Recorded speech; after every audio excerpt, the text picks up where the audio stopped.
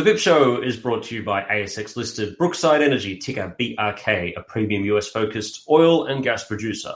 With its important held-by-production drilling program complete, growing production and revenues, and a very strong balance sheet, the company is perfectly positioned to capitalise on its large inventory of proven, low-risk, high-return development wells. Now, on with the show. How are you now? Broadcasting from the VFS studios at Milson's Point in Sydney, you are listening to the all-new BIP Show, Season 5, Episode 5. Don't forget to hit subscribe and rate us wherever you get your podcasts. And a reminder that all the financial information in this podcast is general in nature. Only speak to a professional advisor about your needs. Now, also, there's a big disclaimer that I've got on this show and will be on this show for the next few weeks. Our sponsor is now Brookside Energy, which is great. There's just a thing. I mean, they are a sponsor and they are helping keeping the show alive, which is great. I'm an advisor and I do own the stock and I do advise clients on the stock. However, when I do this podcast, I do it from the point of view of someone who is, well, sort of like a journalist, I suppose you could say, but definitely someone who just wants to interview interesting people and not to spruik my advice and not to spruik what I do. So there is a clear separation of church and state in that. So thank you very much, Brookside, for keeping the show alive so that we can help people through whatever it is that we help them with. Now, that is done. So, yes, my name is James Whelan, investment manager at here at VFS Group, but that's not what I'm doing right now, as I just said. I skipped Davos to be here. So, you're welcome. You can thank me later. The time is 11:04 on Friday, the 5th of August, 2022 AD. My guest today is Chris Berg, Principal Research Fellow and Co-Director of the RMIT Blockchain Innovation Hub, the world's first dedicated social science research centre studying blockchain technology. Very cool. Based at RMIT University, Melbourne. In 2019, here's a bit of a This Is Your Life thing, Chris. In 2019, he was awarded the RMIT Vice-Chancellor's Award for Research Impact, which is cool, and the RMIT College of Business Award for Research Impact, which I just said again. That's great. He was awarded the Australian Libertarian Society's Libertarian of the Year prize in 2018, which is I'm fairly certain that's how I came to know who you are, because you are a vehement libertarian, which is great. That's why we love you. And my father, who was also big in the libertarian movement, g'day, Peter, if you're listening as well, probably would have been introduced to you about 1,000 years ago. First off, Chris, how are you now? Thanks for joining us. No, thank you so much for having me. That's a list of accolades that I don't always expect. Well, mate, you cut and paste it off the website. That's what you get. So I don't know if they're real, but if someone told me that you got them, then that sounds believable. They're fantastic. But you are an absolute asset to the RMIT crew, and an asset to crypto, which does have a future, I believe. And we're going to get to that in a second. So, yes, so you would have met Dad. Now, there's this story that I keep on getting reminded of, and I'll tell you why. You met the old man years ago, probably a decade ago, I suppose. And I guess you would have been telling him about this thing called Bitcoin at the time. And I remember then Dad getting on the phone to me as I think I was just an ops manager. I wasn't even advising or anything like that. And he was just like, "We got to buy some of this Bitcoin, James." I'm just like, "I don't know how to do it. It's only used to buy black tar heroin on the dark web. I don't know. I can't do this. I don't know how I'm supposed to be able to get access to it." It was about 6 cents at that time. It's currently wherever it is, even if it's 20 grand, it would have made us many, many billions of dollars many times over. How often do you think I get reminded of not buying Bitcoin for my father, Chris? Look, probably as much as I remind myself that I wasn't really buying Bitcoin then either. Oh, that's great. Okay. Back then, it's interesting. It was a very difficult thing to figure out how to purchase it. Even the idea of going onto some sketchy website, and they were all sketchy websites, exchanges at that time, and, throwing in, you would have to KYC, send them a picture of your passport, you'd have to connect up your bank account. It was difficult, and it was difficult in a way that sometimes I worry that we haven't quite surmounted yet. It's still quite difficult. Which is one of the reasons that, people like to say that we're so early in the crypto space. We are very early because that user experience hasn't really been solved yet. Yeah, and I think that also getting into the regulatory side of things, because it still sits vaguely in this grey area between regulated and unregulated. Now, we'll get to that in a second. So first off, g'day to online magazine Dimage, which is they interview me a lot about cool stuff, future stuff. I often appear on the list of very awesome people who they interview, I'm sure. Their recent article, How to Be Extraordinary, received numerous comments about me. That's fantastic. Thank you very much. they asked me to talk about crypto, and that's great. Now, because I'm so lazy, I didn't want to send them back an email. I thought I'll just do this, ask you the questions that they were going to ask me, and then I can just send them a link, and it's going to cover all bases, right? So, Thomas, mate, this is me cutting some corners for you, and so we'll get this into their online thing. Demarge is a great website, so go and check it out. But what we've seen overnight, Chris, is Coinbase was up about 30% at some stage first thing this morning on the back of news that it's done a deal with BlackRock to provide crypto to its Insto customers, which is great. That's bringing legitimacy of crypto up a bit from where BlackRock have spoken about it quite negatively in the past, it being a bit of a Ponzi scheme or fraud haven, I think they said. Also, on the same night last night, the Meta CEO, Mark Zuckerberg, who I hate, announced that the company has added an integration with Coinbase's wallet, among other third-party crypto wallets, to the Instagram platform. This sort of news is very positive for crypto. Are we tentatively okay to say that it's sort of moving more into the legitimacy that we need it to be?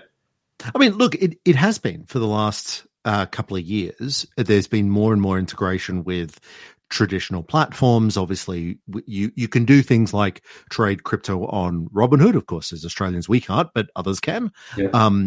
There's a increasing integration of crypto assets in lots of different banking products around the world. But there's also something that I think is underestimated, which is that, there's two parts of the crypto space. There are these new unusual assets, like starting with Bitcoin, Ethereum, all the peculiar DeFi protocols, all the strange NFTs that no doubt the listeners are familiar with. But there's also traditional financial assets using crypto infrastructure to make trade to be tokenized and to make trading and settling those assets a lot easier. And I think where we're seeing the institutional involvement in crypto is actually on that. How can we tokenize traditional financial assets, and how can we deliver them to an existing customer base much more efficiently and effectively? Now, my thesis is that these two worlds are going to collide. I think we're seeing these two worlds colliding: the wild and wacky crypto side of the market and the tokenized traditional financial asset. But it's in that traditional financial asset tokenization that's where we're seeing really substantial institutional involvement. Yeah. Now, do you want to just charge straight in with a few examples of that, of where it's of the best uses going forward of where the valuable is? Because we're going to talk about the crypto winter. It sort of feels like it might have been past a bit, so we can get to that in a sec. But what are some of the ones that are going to survive and actually come through as being strong? If you've got any specific cases, I'm all ears. Yeah, absolutely. So, I mean, we have a lot of really important use cases now in crypto. So we've got decentralized finance, we've got non-fungible tokens, we've got decentralized autonomous organizations, or DAOs.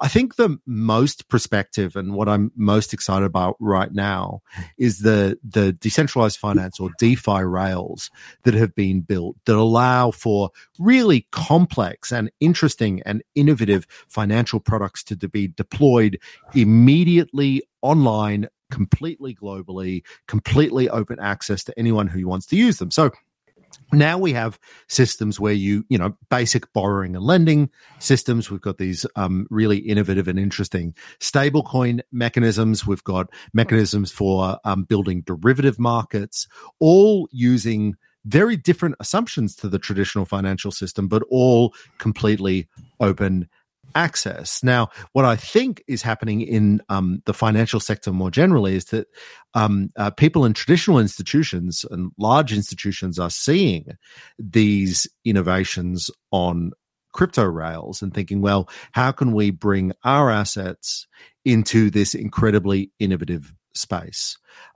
So that's where I think that's genuinely very exciting, and where I think we're going to see a lot of the big use cases. But there are other use cases as well. And as I was saying, I think the what we've seen in the last year or two is the involvement of institutional players building out their own private blockchains, putting traditional assets or tokenizing traditional assets on those blockchains and using them to trade and settle in just a more effective and efficient way. So, for example, it's not well understood, but JP Morgan quite famously has been skeptical of things like Bitcoin and the open crypto rails. But JP Morgan has its own blockchain.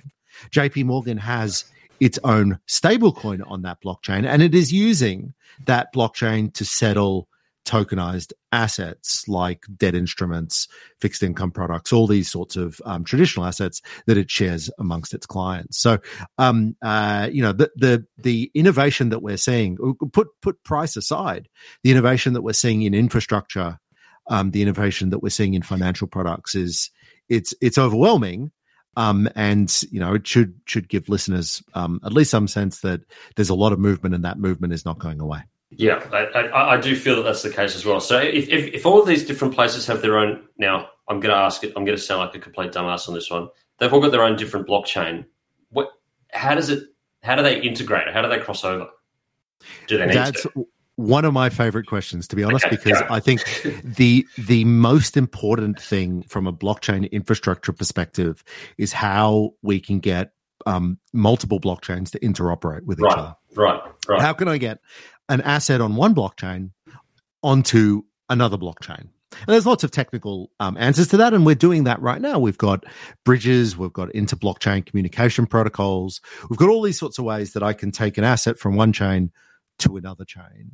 And I think we're seeing a lot of innovation there as well. The next step will be bringing assets from private blockchains onto public blockchains and of course vice versa as well. We are starting to see that. We're starting to see the interoperation, but over the next couple of years, I think that's going to be where a lot of the big movement is. It already is in the public blockchain space, I should say. People are already bridging assets from one blockchain to another. I'm interested in seeing what happens when we start bridging from these private institutional systems onto public systems. Yeah. Okay. So that is one. How far off do you think that, like on time frame sort of area, we're going on this one? Look, unfortunately, it's slow because of the high regulatory requirements of institutional players. So obviously, institutional services, they have, you have to be, they're subject to all sorts of sophisticated investor regimes. Obviously, there's really strict and sometimes unclear AML KYC obligations. Those problems are being solved, but they're not solved at the pace of crypto. Crypto is fast. Crypto is scarily fast. There are new products and tokens launched all the time. Institutional players are a lot slower than that. But we're talking years, but we're not months, but we're not talking decades. Yeah. Okay. So it's within the short term future, which is fine. Within a cycle, that's really what we're talking about. Oh, okay, so that's fine. Let's go specifically now, and then I'll do a quick ad. But which coins? I mean, if you had to own, I know this sounds like one of those ones that you do all the time, but if you had to own some coins right now, what would be in your wallet? Well, I want to be really clear that I'm not a financial advisor, and I may have positions. It doesn't count. This is the thing. This is the thing. It doesn't yet.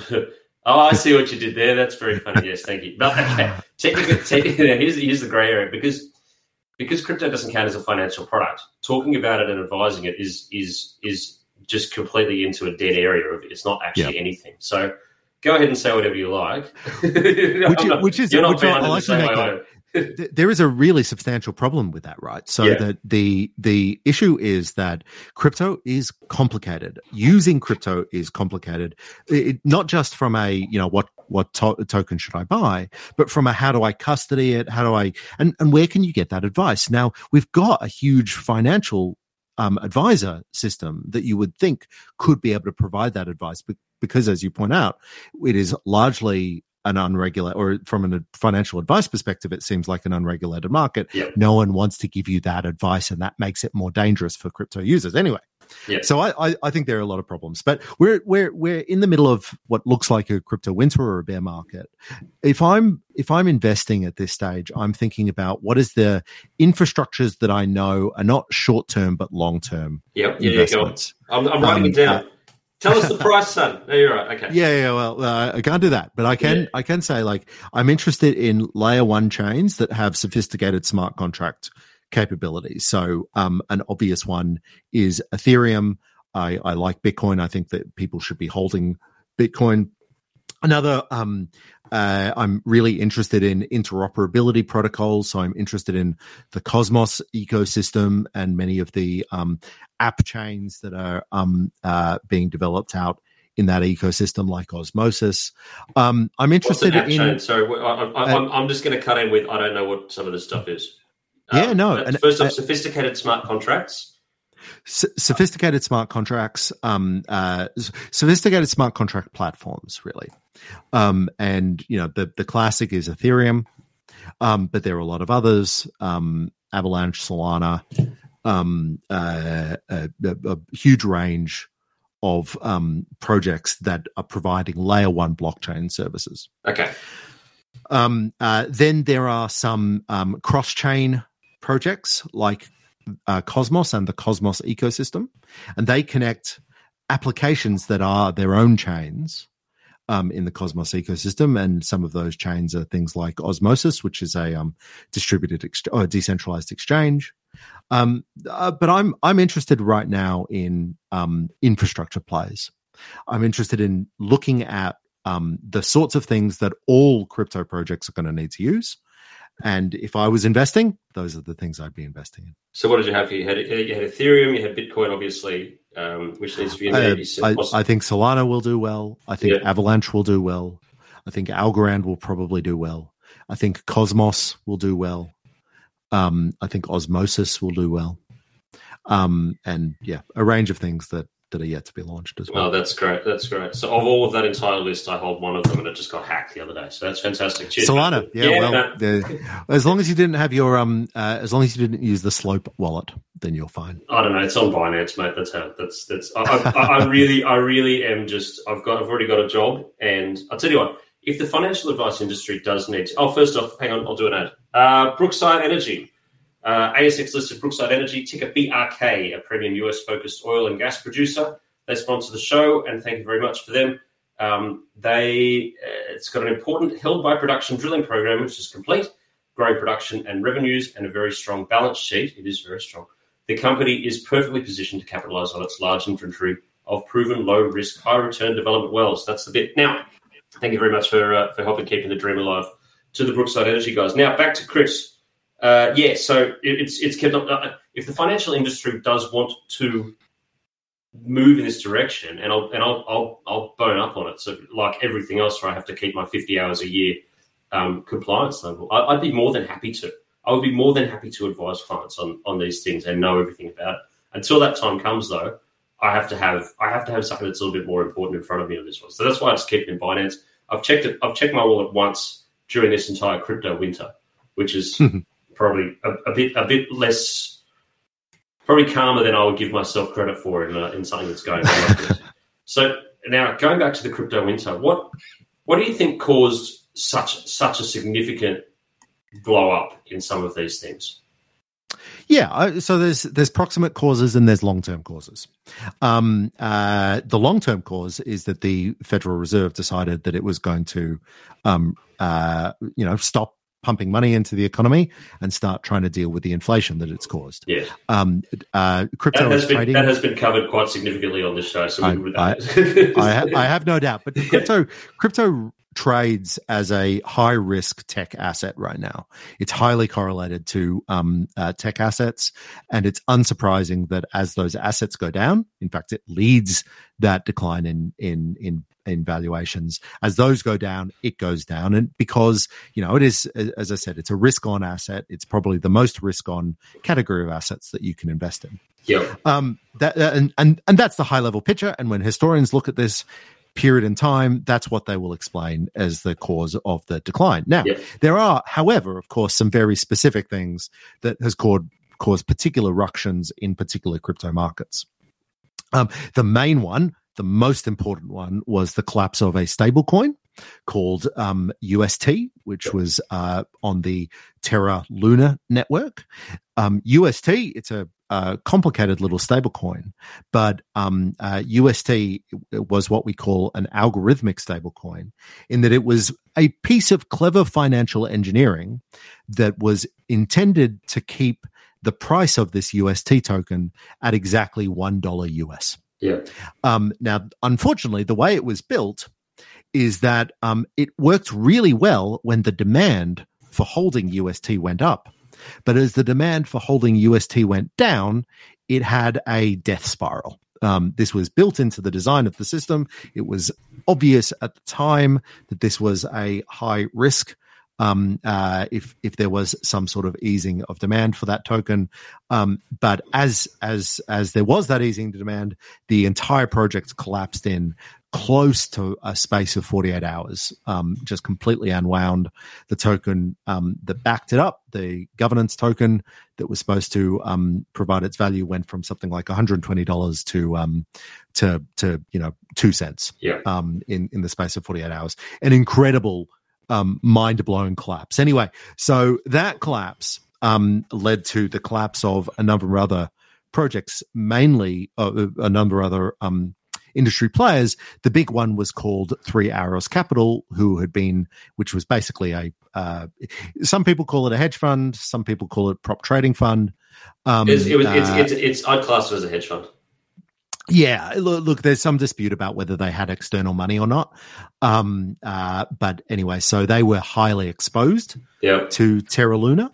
They were exposed to a few other things that didn't work out well, but they were very highly exposed to Terra Luna. And so when Terra Luna collapsed, so did them. Turns out that a lot of players in the industry had been lending to this hedge fund, 3 Arrows Capital, on a completely uncollateralized basis, or very extremely low collateral levels.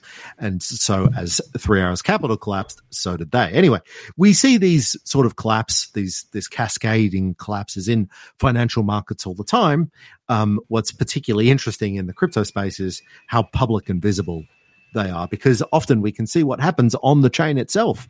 We can watch liquidations. We can see businesses, organizations, entire protocols collapse in real time, and they get and when they unwind really quickly. Yeah. Well, even just the financial area. I mean, the when people need to get out of something, the spreads do widen up, and if you've just got to liquidate, you've got to liquidate. So yeah, that's all true. The bids dry. And we should always remember as well, these are 24-hour markets too, which means that they operate in different ways to many traditional financial assets. Yeah. On a Mt. Gox. Anyway, we'll go to that. I'm not going to go to that. That's a lot of people did not know that Mt. Gox actually stands for Magic the Gathering Trading Online Exchange. No, it's a small community at that stage. It was for trading cards for Magic the Gathering. It was phenomenal, and people just said, "No, it's Mt. Gox." It's a card trading exchange. This is where you've put your money. Seriously. Anyway, and that's sort of it. And a lot of people coming through now. I'm looking at. It's just at my mind of which big case is coming on now for the bankruptcy hearing in the back of all this. And there's a lot of people who are putting their statements to the judge about how much money they lost. It was the high yielding DeFi thing, wasn't it? That people had their money invested with it, receiving 8, 9, 11%. I can't remember what they're called though.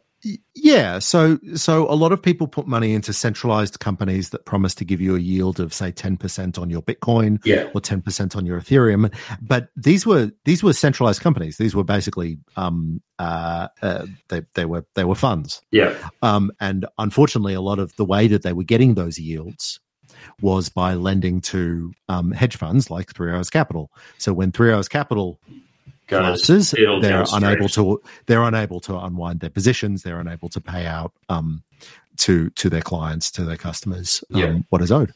Do you think, and this is a question probably for both of us, but a question for you, how far off do you think that we are of having these products packaged up in a proper ETF, an exchange traded fund that people can then hold on their own portfolios? Because that's the main, like, things like this stop that from going ahead. Yeah, so they are on their way. There's an interesting story about the Grayscale ETF, the Grayscale Bitcoin ETF, which is not a spot ETF. It's ETF. It's as I understand, Bitcoin futures. Yes. And one of the reasons that 3 Arrows Capital got in trouble is that it was arbing the difference between the Bitcoin price and the Grayscale Bitcoin ETF.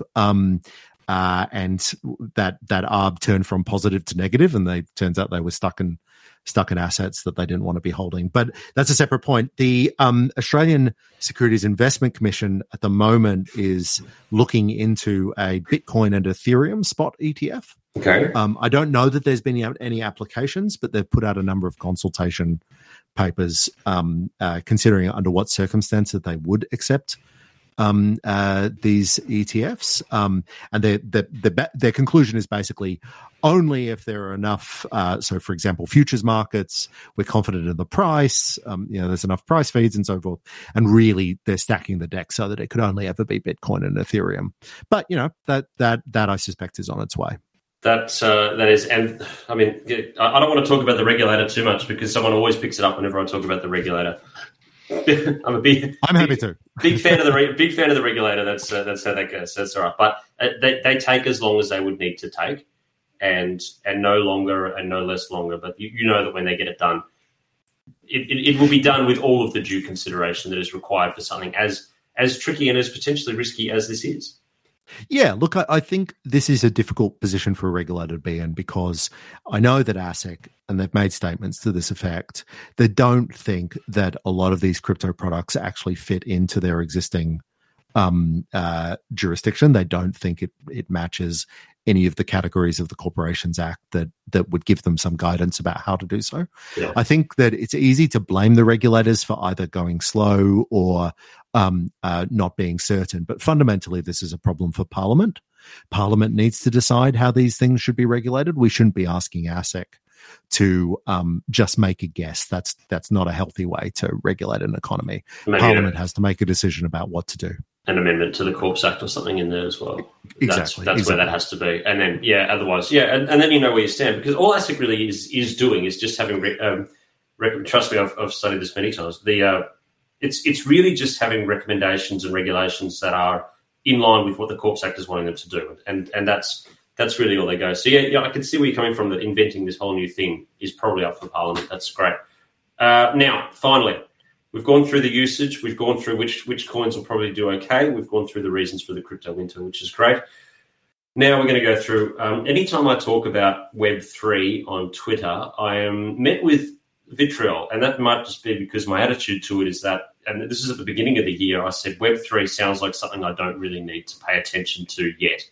And the hatred that I received in response to that was pretty significant, which is always great for when I do that. Get that from anonymous crypto enthusiasts, which is great. They're my favorite people too.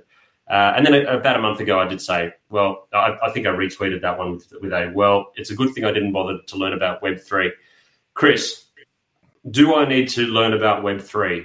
And if so, could you just tell us what it is, please? Yeah, I mean, we've been talking about it this whole time. Okay. Web3 is another way to think about crypto and blockchain and their economic significance. So the way I think about it is that we've gone through generations of internet infrastructure. The first generation was Web 1, and Web 1 was the generation of the 1990s where there were firms or some individuals who would present stuff for us to read. Web 1 is read. Right. Web 2 is the environment that we've all come to be used to. It's the social media, it's the contribution. Web 2 is read and write. Yep. What Web 3 is read, write, and own. Using distributed systems, distributed ledgers, using blockchain technology, using tokens, we can not just participate in the web, but we can actually put things that we can own. We can put financial assets, we can put intellectual property, we can put a layer of property rights over digital infrastructure. We started with Bitcoin, but now we're talking about all sorts of complex cultural pieces, complex financial products. We can own them, and we can own them natively to the internet. So it's not different from what we're talking about. It's just a different way of thinking about the significance of crypto and blockchain. Okay. Is there a huge need for that to have happened? I mean, this is a pretty leading question, but a lot of people have joked that Web3 developers and designers and VCs, they're fixing a problem that doesn't actually really exist. Well, I mean, have you seen the internet recently? It's absolutely a problem. I try and stay the hell away from it as much as possible. I mean, it's a huge problem. We have engineered, just because of the technical constraints, we've engineered an internet where the only way for us to participate is by being advertised to.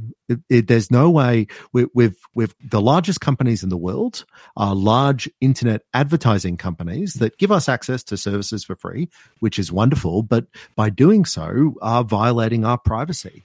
Now, if we've got a natural online native property rights structure around our digital services, that gives us a huge opportunity for innovation and control in a way that we haven't had under the sort of Google, Facebook, Amazon environment that we've been living in for the last 20 years. I think the idea that, rethinking how the internet works is not necessary is just, I find that a staggering idea. And I hear, like you, I hear it all the time. But, the internet's very broken. This is a way to fix it. Okay, I can see that. And I do always keep front of mind what the studies on the generational changes and attitudes to data, specifically their own personal data. And people like my parents they're just giving their data away for free. You want an email address, take an email address. If you want to know how many kids I went or where I went to school, great. You can just have it. I'll punch it into a thing. Dad had his phone number on his Facebook page for a while there. We had to take that down. But g'day, Peter. I hope he's still listening. I'm sure he is. But anyway, it's things like that. My generation, where I'm in this millennial I'm the earliest generation. I'm the oldest millennials that there are. I'm born in 81. Even that data I just gave away freely. I shouldn't have done it. But we're sort of a bit more cagey. We understand what we're giving away. Hey, I know that I don't want to give this away. I definitely don't want to give it away for nothing. The new generation that's coming in now and that are coming up understand the value of their data, and they do understand that there is a cost on it. And if you want it, I'll sell it to you, but I want to get remunerated for it fairly. So does this solve that problem? Yeah, look, I mean, there are applications and there are projects that are looking precisely to solve that problem. So there's lots of Web3 social marketing systems. There's lots of data management, data DAOs, decentralized autonomous organizations. There's all sorts of innovation working on that. There's nothing that is going to replace Facebook or Google quite yet, but that's where so much of the innovation is. This is a hard technology to use. But it is absolutely being used and is going to be a part of our everyday lives from here on. Okay, well, I now know what it is, That's great. Look, with nothing left to go over, Chris, unless there's something else that you wanted to say, speak now, forever hold your peace.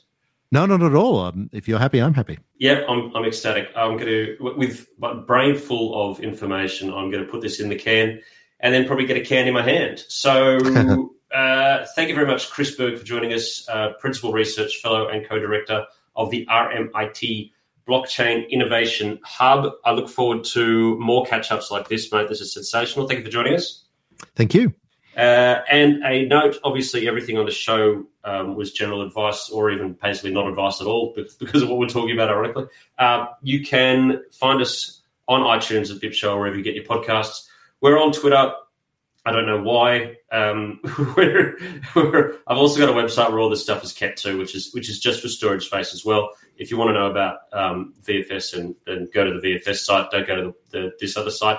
Google Whelan Capital and follow the links to the BIP Show. I'm going to put a link to Chris's most recent paper. Are you okay if I put that recent one that you did? Of course. That going back over the origination of. I actually read it, can you believe it? But we didn't go into it because it's really, really pointy-headed. But it's a fantastic paper. I will link to that paper as part of the overflow notes. This show is produced by Johnny Walker, and we'll catch you next time. Thanks for listening. The BIP Show is brought to you by ASX-listed Brookside Energy, ticker BRK, a premium US-focused oil and gas producer.